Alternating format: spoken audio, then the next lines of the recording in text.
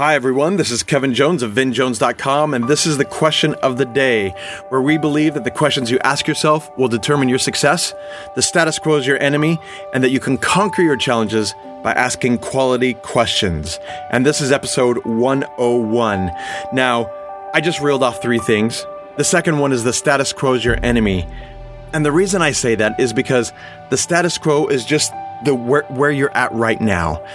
The present situation and where you're at. It could be work, it could be your family, it could be your physical state, it could be a lot of different things, but where you are is actually your enemy because it's comfortable to stay there. It's comfortable to be here and not progress. And the problem with that is that, like we've seen with this whole COVID thing, life around us changes. Our environment changes. The situations we're placed in those change. And it's not like we can just sit there and say, oh, I'm comfortable and stay comfortable, because that's never going to happen. Wherever you're at, you may be comfortable for a moment, but if you don't do something else will interrupt your comfortableness and make it so that you're not ready. You're not ready for what's next. So in that way, the status quo is our enemy. We always want to be progressing. We always want to be looking for opportunities that are better than where we're at.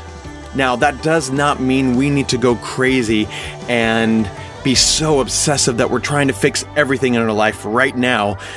That just isn't the case. We have to be choosy. We only have so many spin cycles in our head that we can use to improve our situation. So sometimes we need to think about, okay, what is this idea, this new idea that I have? How much time can I give to it? But I need to be progressing.